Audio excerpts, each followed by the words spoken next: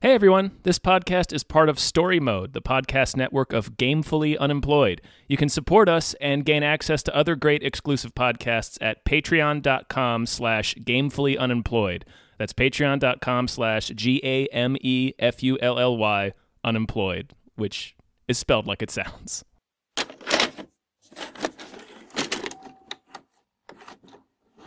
Oh, fuck. Yeah, yes. Yes. Oh. That is the word. Just a wave of exhaustion. Mm-hmm. Oh, man. Hi, everyone. Hi. Hello. My name is David Bell. Oh, that's not my name. My name is Tom Ryman. And we just watched The Book of Henry. The Book The Book of Henry. The Book. Oh no, this is gonna be something. Our legacy isn't how many commas we have in our bank account. It's who we're lucky enough to have in our lives and what we can leave them with. Henry, remind me again why we can't put you in a gifted school. Because it's better for my psychosocial development for me to interact with a peer group in a normal school environment. Oh, yeah. 2017's The Book of Henry. Okay, so what day is it? Monday? Yeah. Was there anything out this weekend? I didn't even check. Judas and the Black Messiah is still out. I want to see that. We should do that at some point. Yeah, we should do that. We're getting caught up on some of our We Just Watched classics for the Patreon. Yeah, exactly. That's what we're doing. While theatrical releases are still kind of pretty slow right now. Yeah, lukewarm. We'll hit up the biggies. So this is brought to you by brought to you by our Patreon, Harris. I think a new one. Thank you very much, Harris. Well, thank you, Harris. Because you gave me the ability to watch The Book of Henry. It's a film I've been meaning to watch for 3 years now. Now, this is a movie by Colin Trevorrow. It was written in the 90s. It was written in like 1998. And apparently he was supposed to direct it, and then he made Jurassic World, and then he directed it between Jurassic World and Jurassic World 2. I've heard rumors that it's why he didn't get a Star Wars, but I don't know if that's true. I think he was just a jerk, right? I don't know if that's accurate either.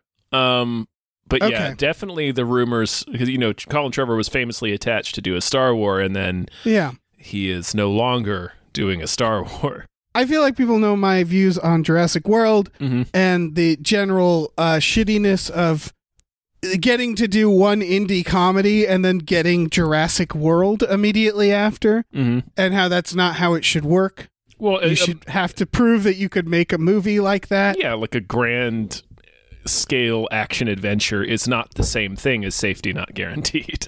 Yes, exactly. Yeah. And so Book of Henry is more like, this seems like the type of movie he would do after Safety Not Guaranteed. Well,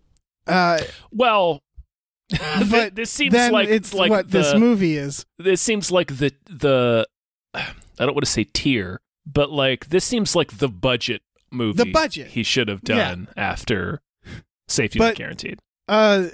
This movie got terrible reviews. It did. And I think it's currently at a 30 on Metacritic. Do audiences like it? I don't know. Tom, did you like this movie? It's a terrible movie. This movie is fascinating. It is very bad. Yeah, and I do want to talk about why it's bad. And I do actually put the blame on Trevorrow more than the writer. There's a pretty major writing thing that I want to talk about, so that's interesting. All right. I'm not saying it's well written. Right. I wrote down some lines. It's got that I'm really smart writing style. Yes. Where it thinks it's extremely smart and it's just not. Mm-hmm. It's film school shit. Yes. Like the dialogue and stuff. I mean, the stuff that's supposed to be like smart, it's film school shit. Yeah, exactly. It's about a genius kid. God, we're just going to have to go through the plot.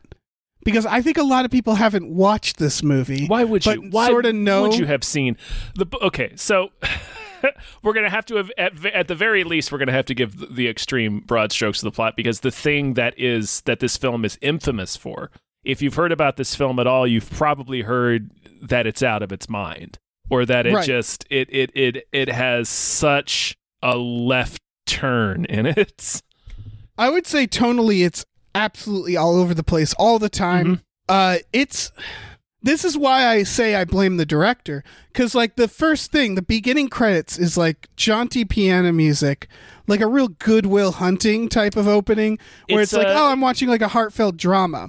Right, it's like the main title theme, and it's not like there's a lot of talent involved in this movie. Like it's what's his name, Michael Giacchino, the composer for The Incredibles, right, and Ratatouille. This is why I'm blaming the director, because the movie presents itself like fucking like Cider House Rules or some shit. It starts or an off, October Sky, where right, it's like you're gonna go on a heartfelt like Stand By Me type journey. It's like Blueprints, and it's like, oh, he's a quirky inventor kid. But this isn't that. I don't think this was ever supposed to be that. I think this was always supposed to be a thriller. Okay, so... And it's like they forgot that it was a thriller for the first part of the movie. They forgot it's a thriller for an hour and 22 minutes. Yeah. Okay, so here's the plot of the movie is you got single mom Naomi Watts with her two boys, Henry and Peter. And Henry's 11, Peter's, I don't know, 8, 7...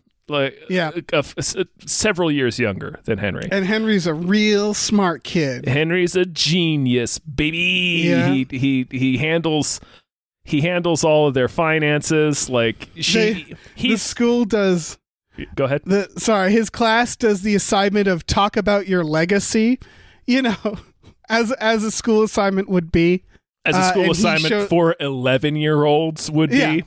And that's what I mean. That it's a badly written movie. And he shows up and he says something like, "I just want to do what I can while I'm on this side of the dirt." And I'm like, nobody fucking talks like that. He says about legacy, isn't it just comfort food to stave off existential crisis? And so it's lines like that where it's like, come the fuck on. Calm down, movie. Yeah. So, the part where Sarah Silverman... Oh, God. Okay, sorry. You're explaining the plot. Yeah. I'm trying to get through the plot. I know. Okay, so Henry's a genius. Like he's basically the parent. Like the mom, she works at a diner and plays lots of Gears of War. Like he takes care of everything. Like she defers to him on everything. He takes care of the finances. Yeah. She is helpless. She is helpless. Yeah, and like all adults, and like I think all the female characters, helpless. The main object of the film's like sympathy and action, the next door neighbor, little girl. Yeah. She has about 4 lines. She has no agency. At the very end, and we'll get to like when she's just like, everything's all right. And it's like, no, it's not. We'll get to it. It's a real face-off ending. It's like, hey, I brought home a kid. Yeah, she has that character has no personality. No, she is she's a prop. Yes, she is a prop. So like Henry invests in stocks, like he's done so well with investments that she doesn't even need to work, she just does, and the movie doesn't explore that at all. Why she works. No, I have why she works. Yeah, I'm not sure. Henry notices that this neighbor girl that he has a crush on is being sexually abused by her stepfather, who is Hank from Breaking Bad. Dean Norris. Yeah. Dean Norris. Yeah, playing the role he's born to play, which is aggressive cop. Aggressive cop. Yeah, he's always some sort of aggressive authority figure. Yeah. So he's tried, and we learn that he's tried several times to report it to the school and report it to CPS, and he just keeps getting railroaded because Dean Norris is the police commissioner. His brother is like a big wheel within the system. So basically every attempt to have the authorities come in and intervene just gets squashed because he's such a powerful figure. Yeah. Henry, so we see him, he's planning something. He's making extended, and this, okay. He loves his Rube Goldberg machines. He's an inventor. He loves, Dave. We have to get through this, but I cannot wait to scream at the top of my lungs about this.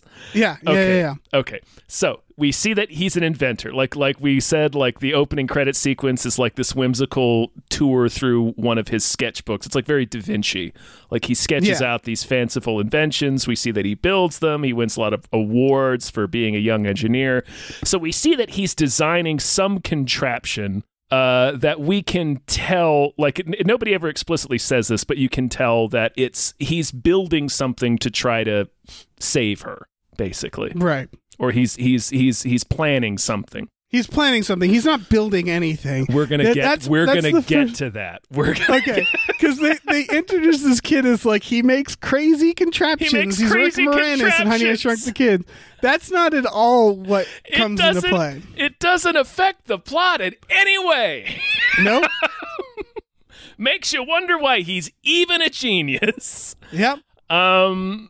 So Henry very suddenly gets brain cancer and dies. He sure does. It's the halfway point of the movie.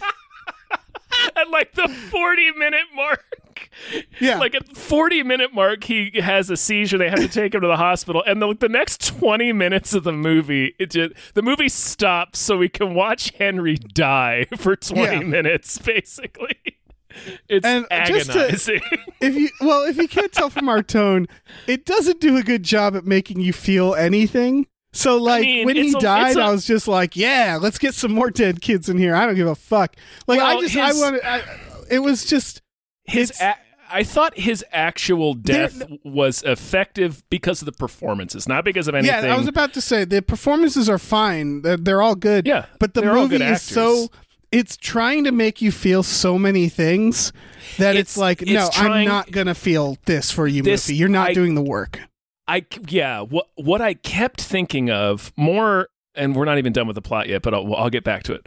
But this is related. What I kept thinking of watching this movie, more so than this is a bad movie, is this feels like a bad novel because it tries to cram in so much. Yeah, it's just a bunch of things keep right. It's like reading a book that's a little too long and is really meandering. Like I kept Here's getting the thing. This is a bad novel. Without getting too much into it, I suspect this, since this was written in the 90s, I suspect a lot of producers had notes and they forgot how to simplify things, and it just kept adding stuff. Because, for example, all Henry needs to do is die. That's all he needs to do in this scene, right? Mm-hmm. But the movie comes to a screeching halt so that we can have this subplot with the brain tumor and spend 15, 20 minutes at the hospital. Right. All they needed to do was hit him with a car. My girl his ass. That's all the movie needed to do, is just eliminate him. Well, he just needed to die. He didn't need a brain tumor. I tell you why they did that, because I had that thought too. They wanted to have the aspect of Naomi Watts listening to the tape recording and trying to follow his instructions, because he wouldn't have left instructions for her unless he knew he was dying. Here's a question though, Tom, because when did he make that tape recording? They very clumsily show us him sneaking out and making it while his head is wrapped, so we know he did it. Really? Yes. So we know. Second. The movie is trying to tell us that he snuck out of the hospital. He snuck out of the hospital? Mm-hmm. They show him sneak out of the hospital? I guess I missed that. That is absolutely out of its fucking mind. Yeah. And again, you're right. But again, they could have figured out a way to deal with this. They could have had him sick at the beginning of the movie.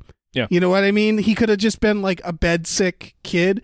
It just felt like they kept putting pieces on top of pieces, and we'll get to other signs of that. There's another, you could have even, all they needed to do was, because they do this thing where like Henry's talking to his doctor, who is fucking Lee Pace. Yeah. Fucking Thranduil, Ronan the Accuser. He's talking to his doctor, and he keeps like interrupting him with what the prognosis is. It's basically he's telling him he's got inoperable brain cancer. Yeah. they could have, like, and he's like, oh, I should have thought about that. I don't know why I take these headaches more seriously, blah, blah, blah. It's like, well, no, if he's, like, if you're going to lean on him being a genius, just, like, a very simple way to solve this problem is to just have him already suspect that he's dying of cancer. So that he starts and leave he something. starts to make these preparations, and then when it finally happens, he's already done all of it because it's what he was suspecting because he's a genius. And that way you don't need to cram in the wholly unbelievable sequence of him sneaking out and then making these preparations. It's like there's no way an 11-year-old boy who just had snuck out of the fucking hospital, who just had brain surgery. Yeah. Like they take some of the cancer out, they just can't get all of it because it's spread too much. So he has had brain surgery. He's not going to be like light on his feet. But anyway, okay, so he dies. He tells I was going to say something about why I thought like his actual death was got a little bit of emotion out of me. Well, it's like you said, it is a well done scene. Well, they did, but I wouldn't let this movie make me feel anything because it just didn't earn it. That's fair. So like that's fair. When it's like the Dean Norris and his daughter scenes and the kid with brain cancer, it was just like this. You're not doing the work. I refuse to feel for this. Mm-hmm. Kill all the kids. I want a Zamboni to drive into this movie and plow down all the kids. Murder all these children. Okay. Yeah, I don't care movie. Okay. But I get what you're saying. There was an effectiveness in the performances in that scene, for sure. And the decision, and I'm not sure if it was in the script or if it was something the actor decided to do, because he's not bad. He played, he was in It. He's been in a few things. Yeah. That kid's good. He's fine. Like, he gets out of bed and tries desperately, he just wants to see the sky before he dies. Yeah. And then he starts just calling out mommy. So it's like in the instance before his death, he's not the genius anymore. He's just an 11-year-old boy. That's the correct instinct. I'll say. I'll give the movie that. Sure. Anyway. I mean, this is I would say. I think I said out loud, I felt bad for the child actors in this because they don't know. They're doing their best. They're doing these scenes where they're crying and they have to deal with these emotions, and it's like, oh God. But it's for a terrible script. For a terrible movie. And it's like, that's hard to do when you're an adult. So if you're having these little kids try to do these emotional scenes, I'm like, well, I don't quite have this emotional capacity yet, but I'm doing my best, doggone it. And it's for the Book of Henry. Yeah. It's like, I'm going to say at the top of this, like, the way I'd fix this movie is not make it. Like, if someone gave me this script, I'd say, well, this is a good try. Let's do a new script, shall we? Like, that would be the advice I'd give about this movie. I think there's two major. Okay, we'll get to it. All right. All right, we'll get to it. All right. Let's go through the story. All right. So Henry dies, but before he dies, he tells his little brother, "You got to make sure Mom reads my red journal, and just Mom, not you. You should read Book of Henry. The Book of Henry, the titular Book of Henry." So she reads it, and it contains an elaborate plan to kill Dean Norris. Yes. Because you say elaborate, but like, well, we'll get into up it. Until this point, we have every reason to believe it is an elaborate plan. Because we see that he's going to fucking Rube Goldberg his ass. We see that he builds machines. We saw that he's drawing like a lot of schematics and illustrations and stuff in this red journal with a lot of instructions. He does go to the gun store and learn the magic word Dominic. Yeah. Okay. Yeah. So basically, she follows the plan because she quickly also realizes that trying to do anything through official channels has been useless up to this point. So she goes through his journal, is listening to this tape recording he made for her that's like getting her through step by step to take Dean Norris out. She decides against it at the very last minute and instead just tells Dean Norris, "Look, I know what you've done. I saw you do it. Henry saw you do it. He's been documenting it for months. I'm going to do it's like, I know you're protected, but I'm going to do whatever I have to do. I'll go to the press. I'll go to the FBI. I'll make sure you don't get away from this." And well, she does that at the end. That's what she says. She ultimately decides not. She goes through all the steps of the plan. Yeah. Um, You're really glossing over what the I steps of am the plan because I is, want to but- scream all right. about it. Okay. But she goes through the plan, decides not to do it. It basically just, instead of killing him, she just tells Dean Norris, I'm going to get you. He goes home and shoots himself. Well, you're skipping some stuff, Yeah. which is why he shoots himself, because he does get found out because the principal is so moved by the girl's ballet that she decides to call the cops. Right. The thing that you skipped was Henry at the beginning keeps going to the principal and being like, yeah, this guy is obviously abusing his daughter.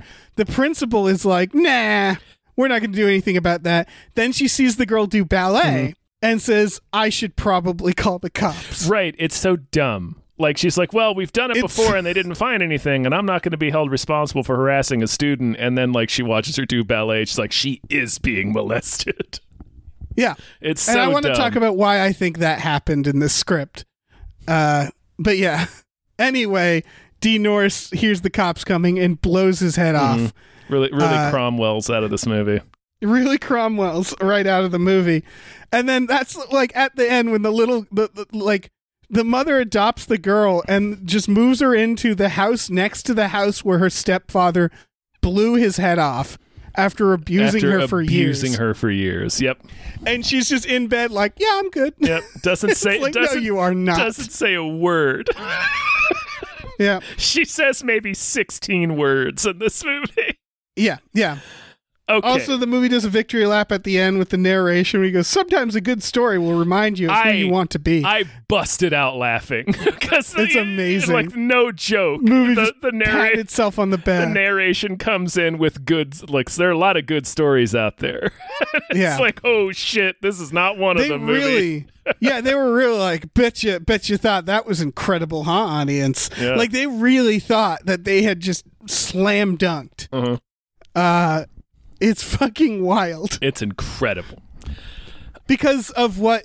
All right, so we should talk about how she's gonna kill Dean Norris. Okay, this is this is the major thing, and then there's a second thing that I don't necessarily want to scream about it, but I want to scream about. I think there's a lot of things. There's a lot of things. Yeah. Okay, so the core premise of the movie is Genius Boy, right? Genius Boy is devising this plan to rescue his neighbor.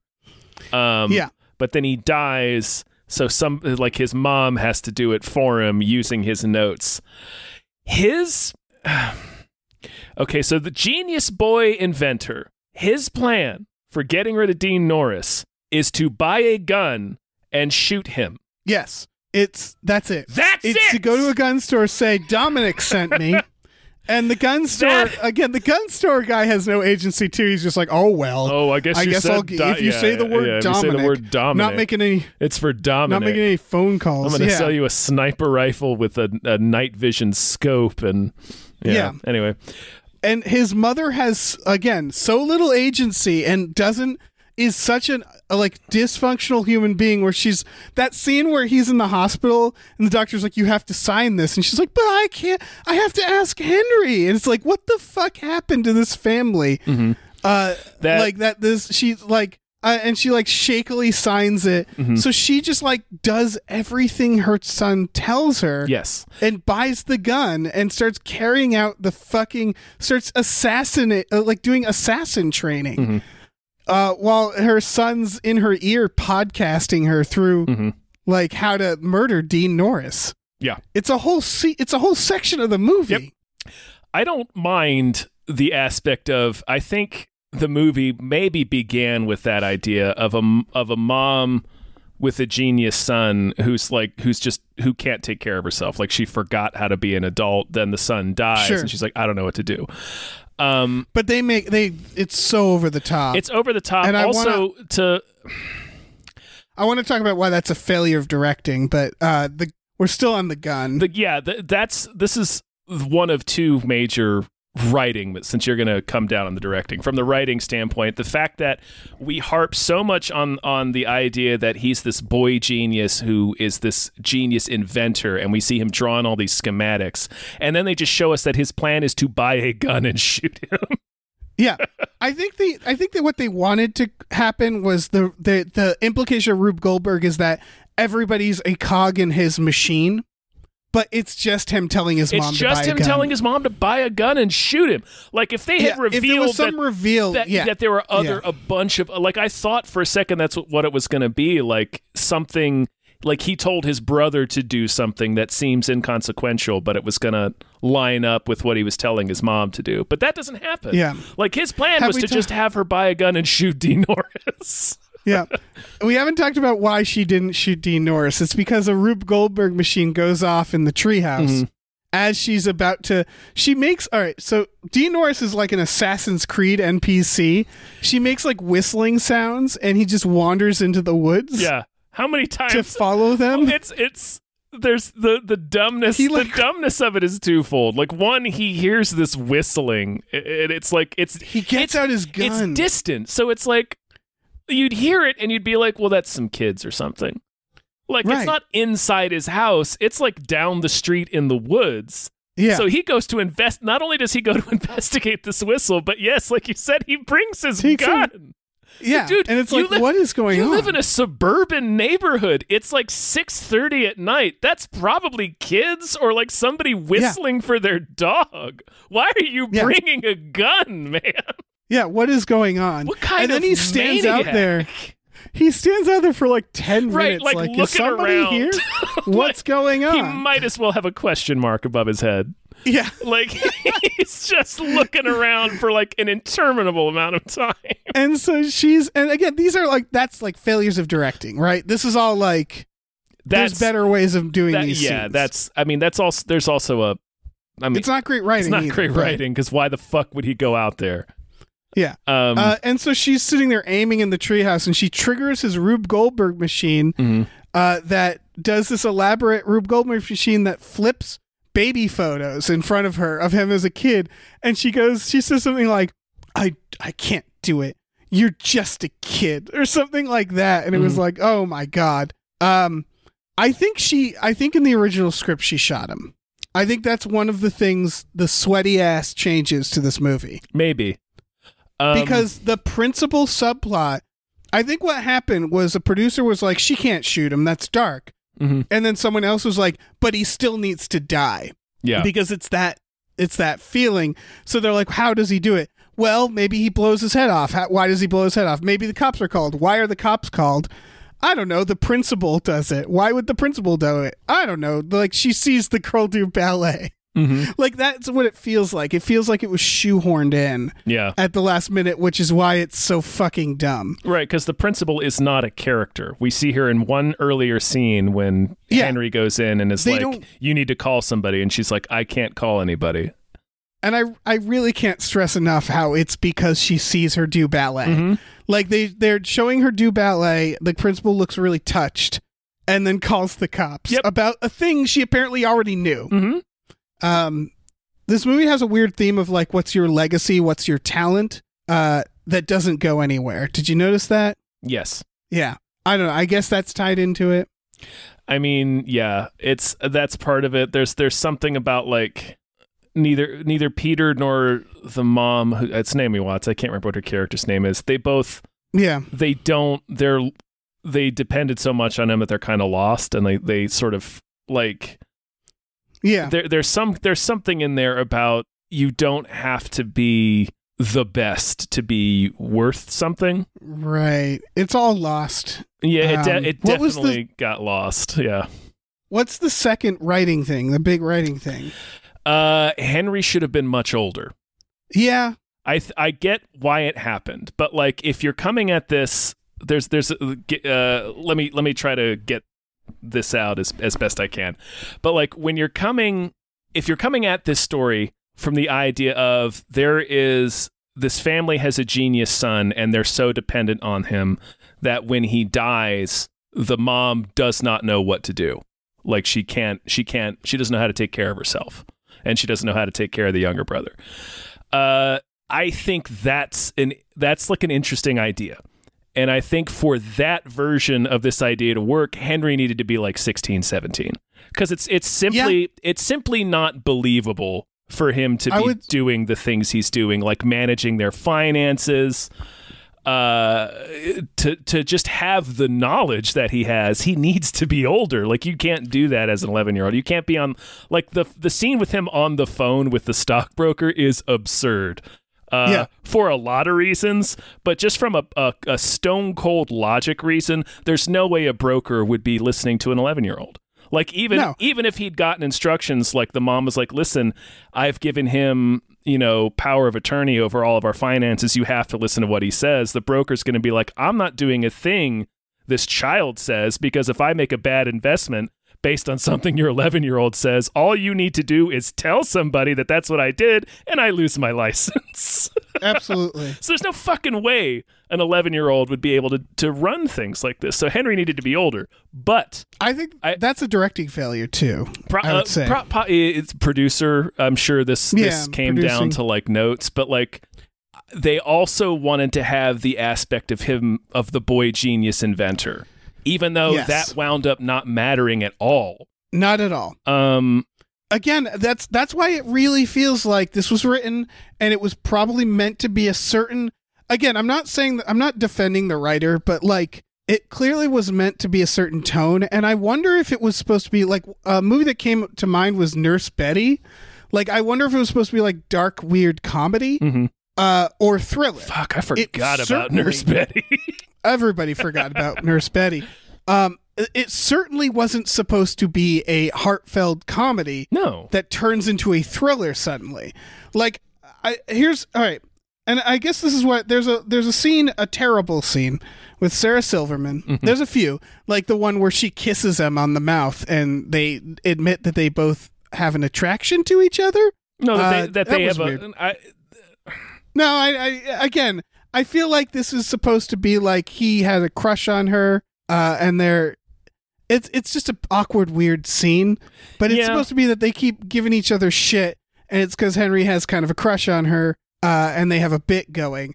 But like, it's one of those things where they don't have to sit down then and explain that to each other, and yet they do. No, we get it. Like, you pick on people when you're fond of them, and that came across. And then she gives him a romantic ass kiss, and then it's just like, all right, bye, Sarah Silverman. Sorry you had to be in this. Yep. No, the scene I was thinking of is when she comes home with her, and she says, I've had a hell of a day, and Sheila and I are just going to hang out a little, okay? Mm-hmm. And then there's a long beat, and she's walking, and Henry turns to his brother and says, they're going to get so drunk right now, which is such an awkward line. And he says it in this like weird flat shot, and then they cut, they again, another beat, and she sticks her, like a sitcom, sticks her head out and goes, I heard that. And then they stick on that like they're like the audience is laughing their asses off. Mm-hmm. And then they cut to them being drunk. Yeah. And that's like, it's sequences like that where I feel like in the script that might have been like a sequence of events that's supposed to be thrown away. Like her just saying, I heard that, walking out, cutting, like a really quick moment, and they stretch it out like it's this big funny scene. And I feel like a lot of the quirky funny shit in the writer's mind was supposed to be like quick throwaway moments, where the movie was supposed to be presented more like as a serious, either as like a weird comedy or as a like, again, a thriller. But they painted it with the music and the credits and like they just went completely the wrong direction tonally. I have about that specifically because they keep circling the idea that Sarah Silverman is an alcoholic and they just drink a lot together. They don't do anything with it. I think in the original version, Naomi Watts was actually the alcoholic. Probably, yeah. Because they circle that idea, and it would play more into the idea of her being completely helpless when Henry's gone. She doesn't know how to take care of herself. Right. And you're right, I because think the other tonal thing is then when she has this breakdown, it feels like she should have lost her mind more there. Again, like, I think what they were trying to make us do is like she's so grieving that her kid died that she gloms on to this book and this tape recorder, but it really doesn't feel like that. They have a moment where she's like, let's make dessert all week.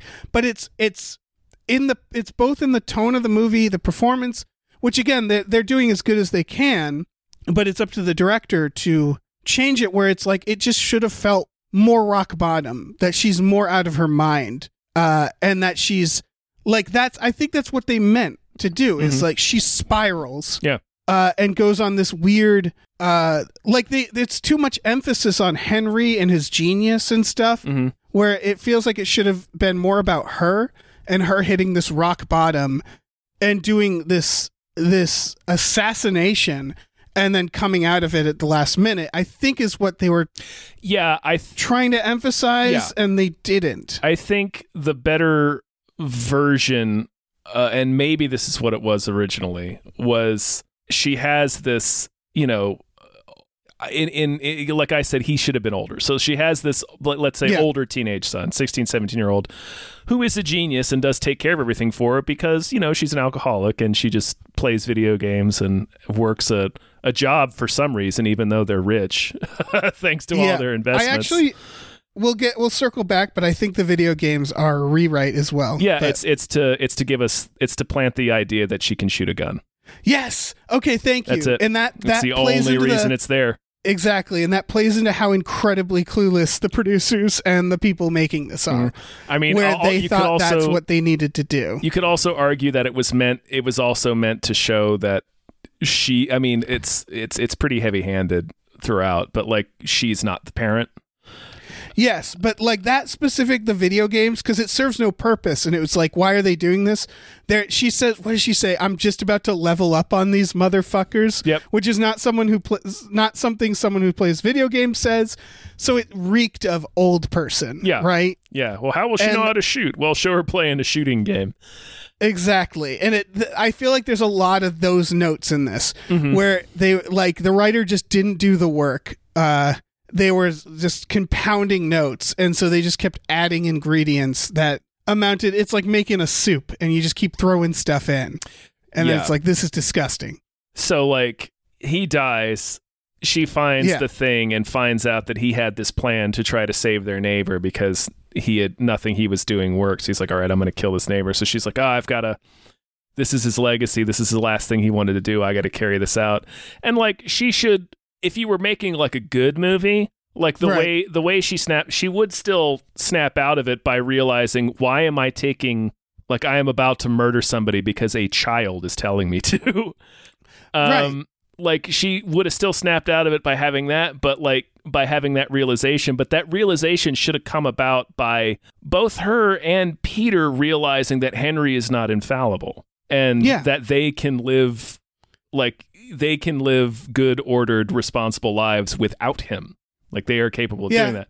Because like they have a scene where like the little brother is like, it should have been me, and then they have to have that conversation where she's like, it just because Henry was a genius doesn't mean you're less special to me. And then they have another scene where they're going through his book, and she's like, well, we have to be able to call the cops or something. There has to be something. And then the little brother's like, something Henry didn't think of, and they just never go back to that idea. So like they finish the movie with Henry still being an infallible genius, and our lives are demonstrably worse without him, where it's like, that's like such a, you forgot to do the work that would restore the character of the mom and the little brother. Like, we need to know that they're going to be all right without him. And it's like, the way you do that is by showing, oh wait, there was something like having her realize, like, oh, he was a child, so that's probably why he wasn't able to get very far. All right, Tom, you say showing,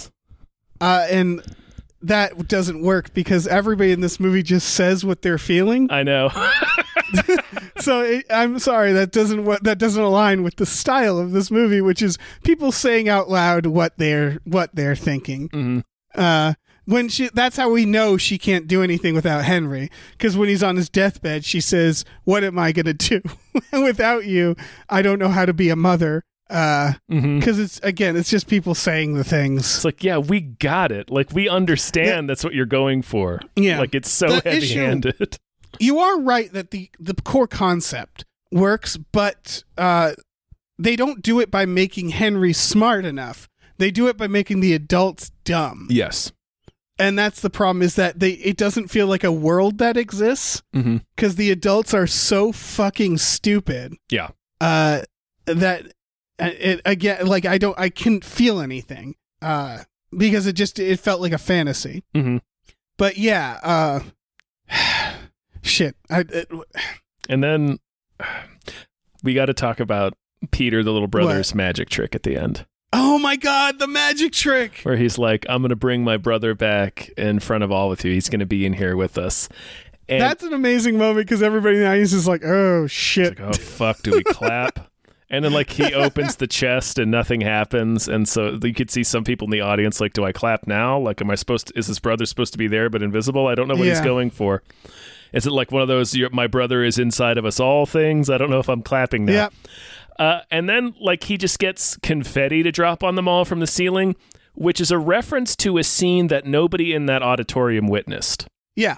Well, okay, and everybody's like, "Wah," because that's actually, it's a David Copperfield trick is what he's doing, by the way, where he makes it snow inside. Mm-hmm. I know that because I saw David Copperfield as a kid during a blizzard, and then he did his snow trick, and no one was into it.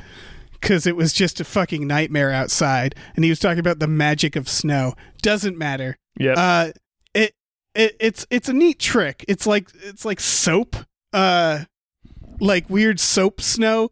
But shit, what was I getting to? I don't know. Is this was what I was getting to. Is that I feel like this was another producer note, which is that the boy needed an arc. So because that montage where Henry is like, "I'll cheer you up." And they do like a rushed montage of him making it snow. Mm-hmm.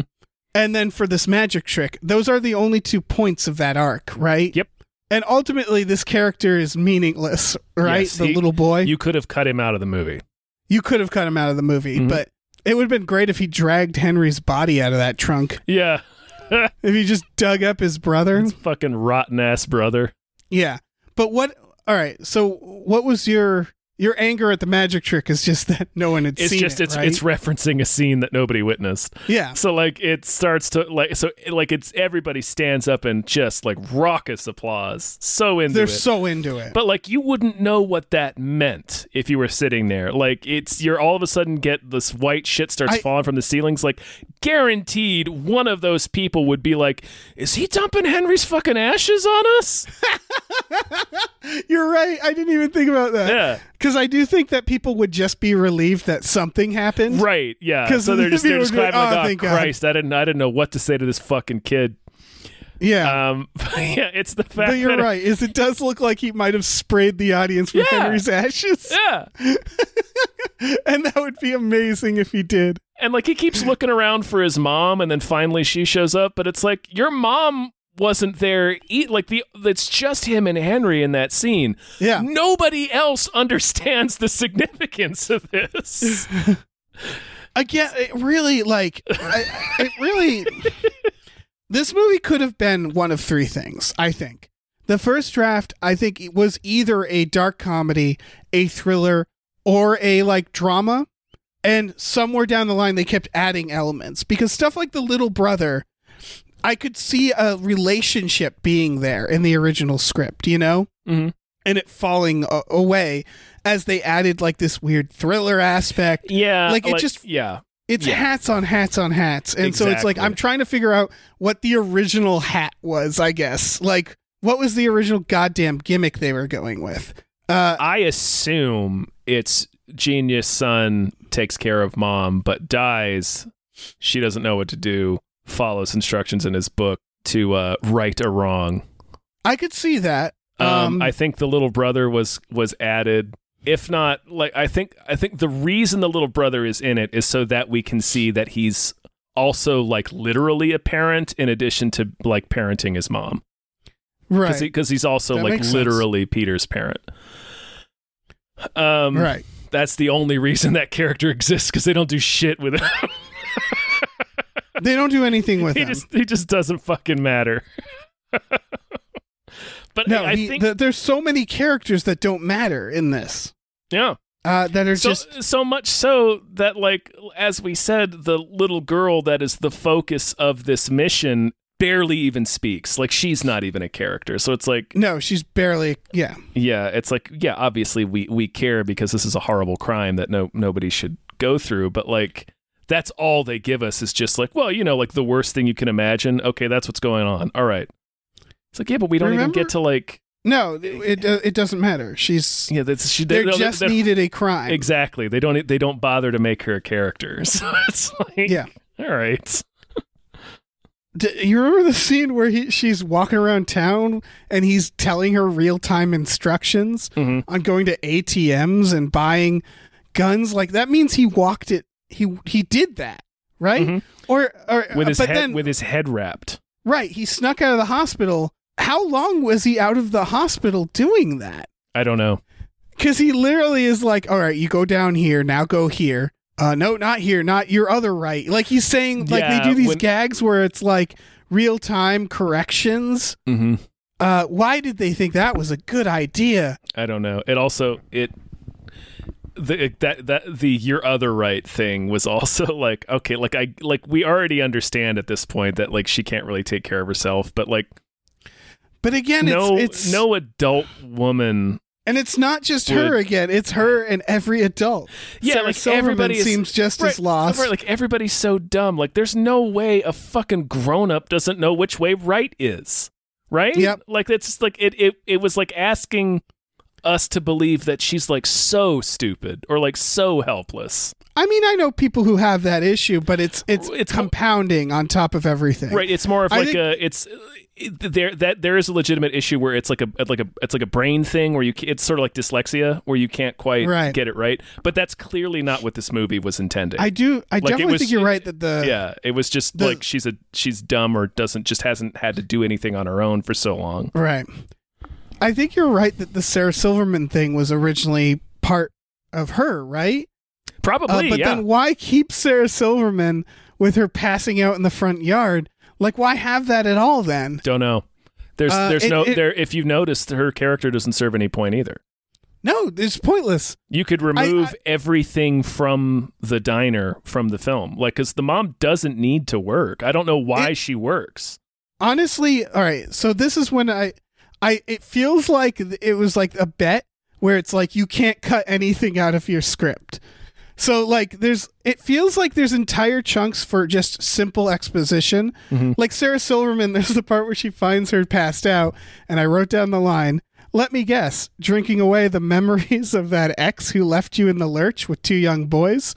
And she goes, "No, that was you." And I think that they just needed to get that out, that, oh, that's where Henry's dad is. Right?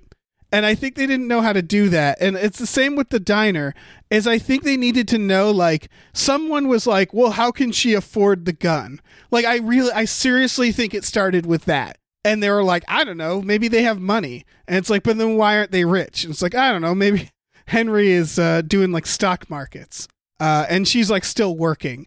Like, it feels like that the diner, Sarah Silverman, all that were like these chunks that ultimately just serve brief sentences of exposition that probably had more importance in earlier drafts. And they didn't just get rid of them and find new ways to say those things.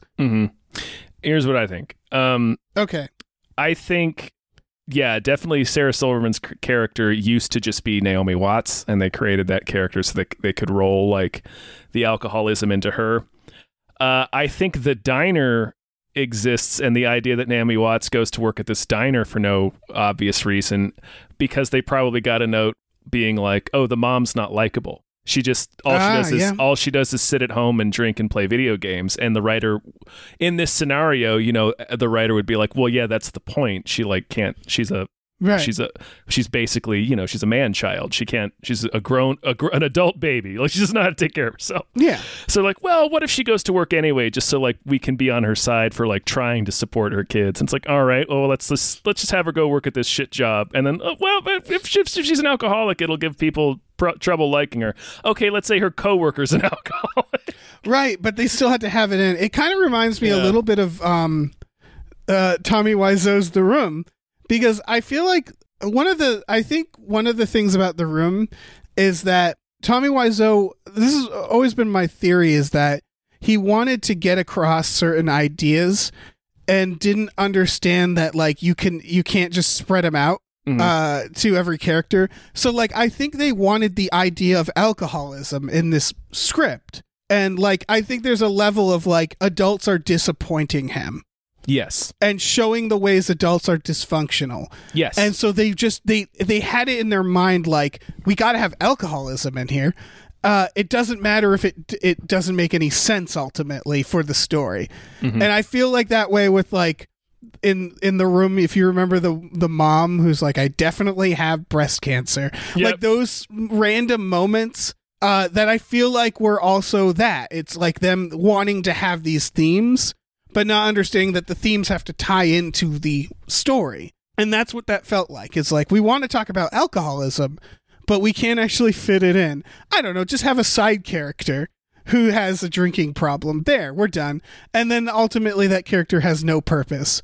All right, going back to the Rube Goldberg idea, that's what it feels like, right? Is that the movie is introducing a bunch of characters that are going to be pieces of the larger machine that is whatever Henry's plan is. And then none of that happens. Correct. And I don't know if maybe that's why all those characters existed. Going back to the idea of like this being a dark comedy, like I wonder if there was a version of this where it's all like Rube Goldberg machine, where it like a Guy Ritchie type situation. You know what I mean? Mm-hmm. Where like this causes this. Yeah. And it's like kind of more quirky. Like I guess. And again, this is why I keep saying it's a failure of the director, is I can't figure out what fucking tone this movie is. It's impossible. And the first thing the director needed to do is look at this script and say, this is what kind of tone I'm going for. And I don't know. It's fascinating that there's literally scenes where it feels like a Ashley Judd 90s thriller, like the Dean Norris stuff. Mm-hmm. And she's got the fucking scope out and stuff. Yep. And then there's scenes that feel like fucking Good Will Hunting. Mm-hmm. That's wild.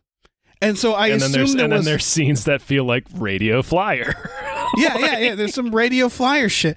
Yeah. I really think it's a writer who had a very specific idea in mind. Mm-hmm. Whether or not that was good, whether or not they're good at writing dialogue, I think it got spent decades with producers giving notes until it became this Frankenstein. And then it was handed to a director who didn't quite know what to do with it, or didn't care to know, who was just like going from one Jurassic World to the next. And they just like shot it as it was on the page. Yeah, there's no vision here. Like there's no vision. Like he films her leaving. He films her. I remember this stuck out in my mind like a fucking lawn dart just planted in my brain. She leaves the talent show. He shoots her leaving the talent show like a car chase in Jurassic World. Did you notice that? No, that's great. Where it's like, I mean, and I get it because she's where she's going to go do the plan. She's going to go do the plan, and I get it because she's supposed to be like racing, and like it's this dramatic shot that zooms out in the street and pulls ahead of her as she zips out there. And it's not a bad instinct to like give us, momentum and like, we're moving, but nothing else in the movie is like that. Exactly. Like it really felt like he'd look at each scene and be like, well, this seems like a thriller scene, so I guess I'll shoot it like that. I guess I'll do that. And yeah, exactly. Just no consistency. Yeah. There's no like, it's not a slow thing. Like there's just tonal shifts, sudden. It's whiplash. Like the first time he looks through to the neighbor and sees like Dean Norris, and it just suddenly becomes a completely different movie all of a sudden. And you're like, it's complete fucking whiplash back and forth. And there was the beginning of a really good idea there too, and he just doesn't really. It's like he doesn't figure it out, or he just thought there's a motif of like you don't ever see the abuse, which obviously why would you? They show the reaction to it. They show the reaction to it. It's not a bad instinct. It's not a bad instinct, I was going to say. Yeah, but it is bad for a movie like this. Like you don't need to feel like you're watching 8mm all of a sudden. No. It's choose your fucking tone and start with it and keep like let the audience know what type of movie they're watching. Because that like is like shocking. Yeah, when it happens very suddenly. Yeah. The thing I was talking about is there's a motif that he uses twice, I believe, but it's such a good idea and you really could have gotten more out of it. It's basically, the abuse is happening because a character will look down at the front window and see that Dean Norris is not sitting in his chair. Yeah. So that's a good idea. Yep, you'd think that would go somewhere. Yeah, that's all you need is that image. But like he either didn't figure it out or just didn't. Yeah, I don't know. There's yeah. I'm not gonna make any more excuses for Colin Trevorrow. No, this is a bad script and then a director doing a bad job. Yes. And I've gone off on Colin Trevorrow, how I like going back on Jurassic World. Like you can watch those movies and compare, like look at very similar scenes that what Spielberg did, or hell, any director who just understands tension, and how Trevorrow didn't know how to shoot the scenes. He just didn't know how to shoot them. And so like it's just it's a director that got way in over his head immediately. Was able to find success because Jurassic World is a Jurassic Park sequel. And then I feel like Book of Henry goes back to prove like, yeah, he doesn't know the fundamentals, or at least he needs more time with them before you give them a movie like Jurassic World. But because Brad Bird was like, hey, I saw Safety Not Guaranteed. He's a white guy. Give him Jurassic Park. Like he just cut the line, and like this movie is a very frustrating proof of that, where it's like, yeah, this isn't a well-made movie. It's not a good script either.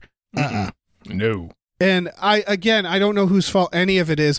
And even in Trevorrow's defense, maybe he was coming off because again, he was supposed to make this before Jurassic World, and I think he was probably like contractually tied to it somehow, maybe not.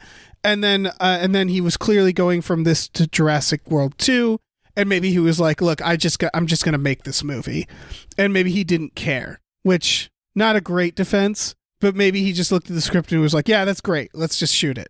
And didn't give it much thought. I don't know, because he gave Jurassic World the exact same amount of thought. Yeah, that's true. It's like his ideas of filming are, well, can we see everything? Yeah. All right, then. It's fine. Is it all evenly lit? Like, he doesn't light. Like, everything's just, it's like fucking an episode of, like, Star Trek. Everything's evenly lit. Yep. Everything's shot in the least interesting way. It's exactly. It's it's just like, well, all can we see it? Yeah, can we see everything? Yeah. And so like I really the tonal, this movie is so tone deaf. It's tone deaf. Like it doesn't know what it is or what it should be doing, on top of the fact that the dialogue is exhausting. Yeah. And it's every beat is like so unbelievable. Yes. And there's just little things too.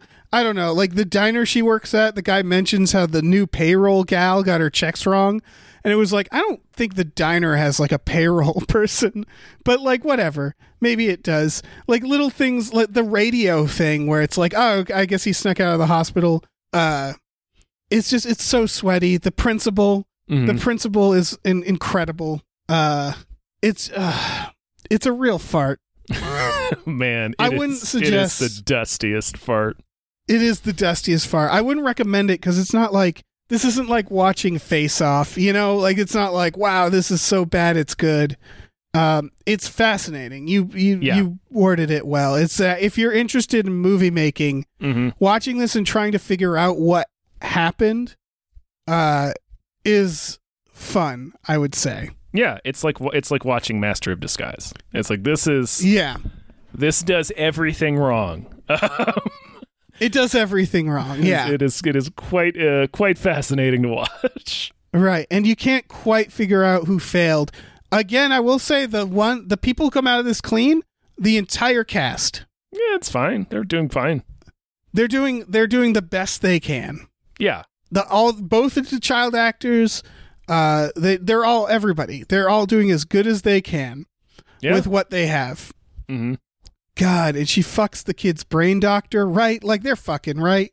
I mean, I think that was a seed that they meant to plant, but didn't really. Yeah. Remember the part where they show he's really good at checkers and therefore a genius? Yep. That was really funny. Now I'm just going through just random shit that happened in this, but yeah. She has a cool handshake. That's how they give the daughter some sort of development. Her and the mom have a cool handshake.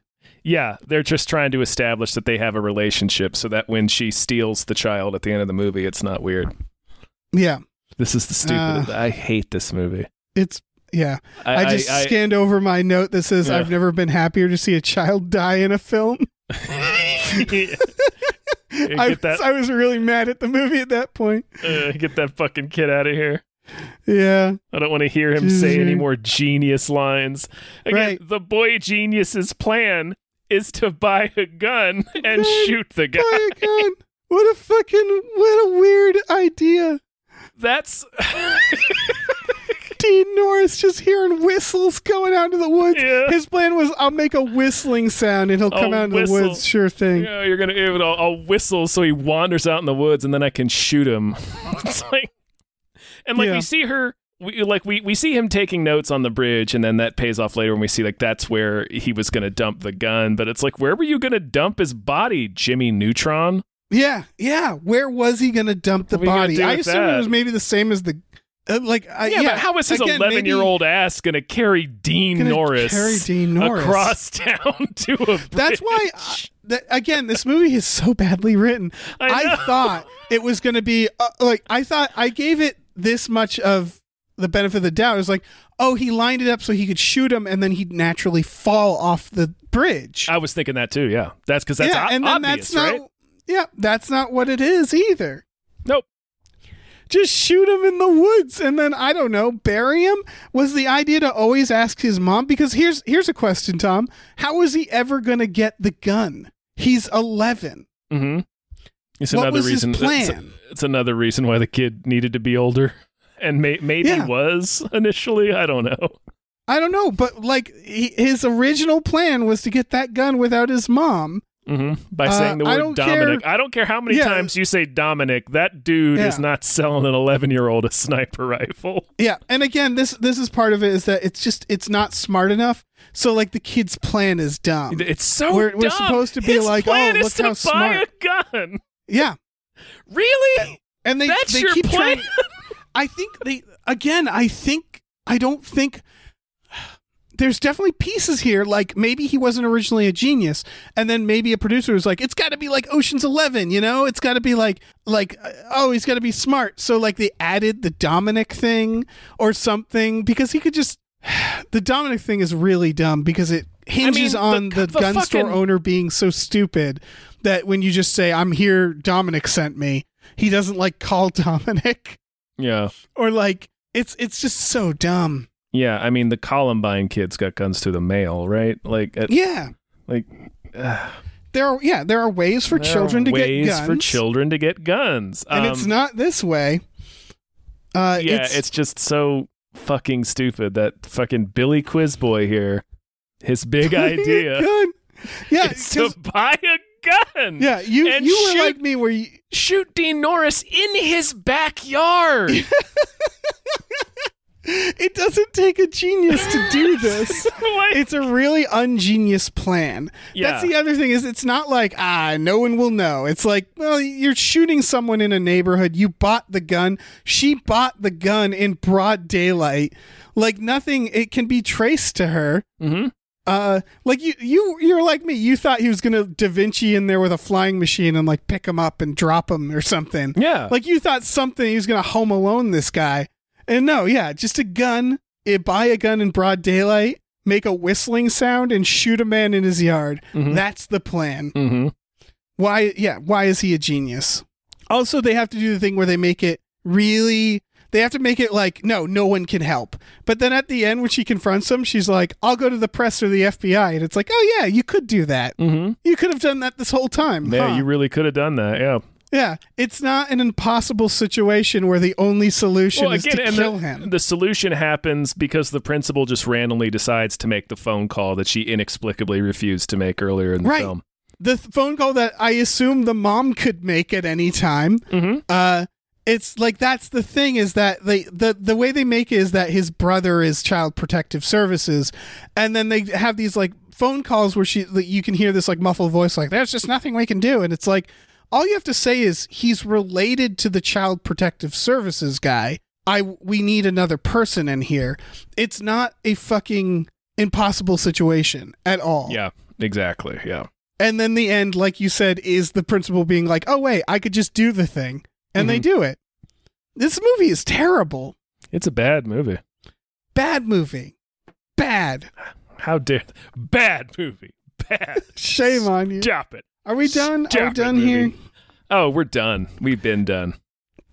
Mike, it makes me mad because it's one of those where it's, you know, if you're anybody who's trying to write movies or just a writer, it's just like, come on, guys. How does this get made? This really? Like, everyone saw this story and was like, yep. Yep. This is the movie. This is the movie. It's like, is it? Yeah. Is it a movie? Yeah. Oh, Is it a Dave. I want to be done, so let's tell them the things. Okay, well, first I want to thank Harris. I genuinely want to thank Harris. Harris knew what Harris was doing when Harris told us to watch this, I assume. Yeah, I don't think Harris is there's no way like, they, oh, no, they they were didn't completely... like my favorite movie. No. No, nobody likes this movie. Harris wanted to hurt us. Or, yeah. In a fun way. Yeah. Fun hurt. No, I did. I'm like you said to me, like you were going to watch this eventually. So was I. Yeah, it's the curiosity would have gotten me eventually. I needed to see this movie. So thank you, Harris. Harris Indeed, did this yes. through our Patreon, patreon.com/gamefullyunemployed. There's exclusive podcasts on there like Tom and Jeff Watch Batman and Fox Mulder is a Maniac. We watch movies every Friday night with our patrons. That's the $10 tier. We watched like good movies for a change this time. We watched Annihilation. That probably won't happen again for any time soon. No. No, we're gonna watch shit Book like of the Henry? Book of Henry. We might. I wouldn't discount the Book of Henry. Yeah, no, honestly. I kind of want to make like some of our friends watch this movie. Yeah, I kind of want them to see it. Yeah. So check out our Patreon. Also, you can make us watch movies on a certain tier. We also have a store at tpublic.com/store/gamefullyunemployed where you get t-shirts, masks, mugs, stickers, posters, all kinds of things. So check that out if you would. Check it out. Do it. All right, let's be done. Let's be done with the. Let's close the Book of Henry. Oh, slamming that Book of Henry. Here we go.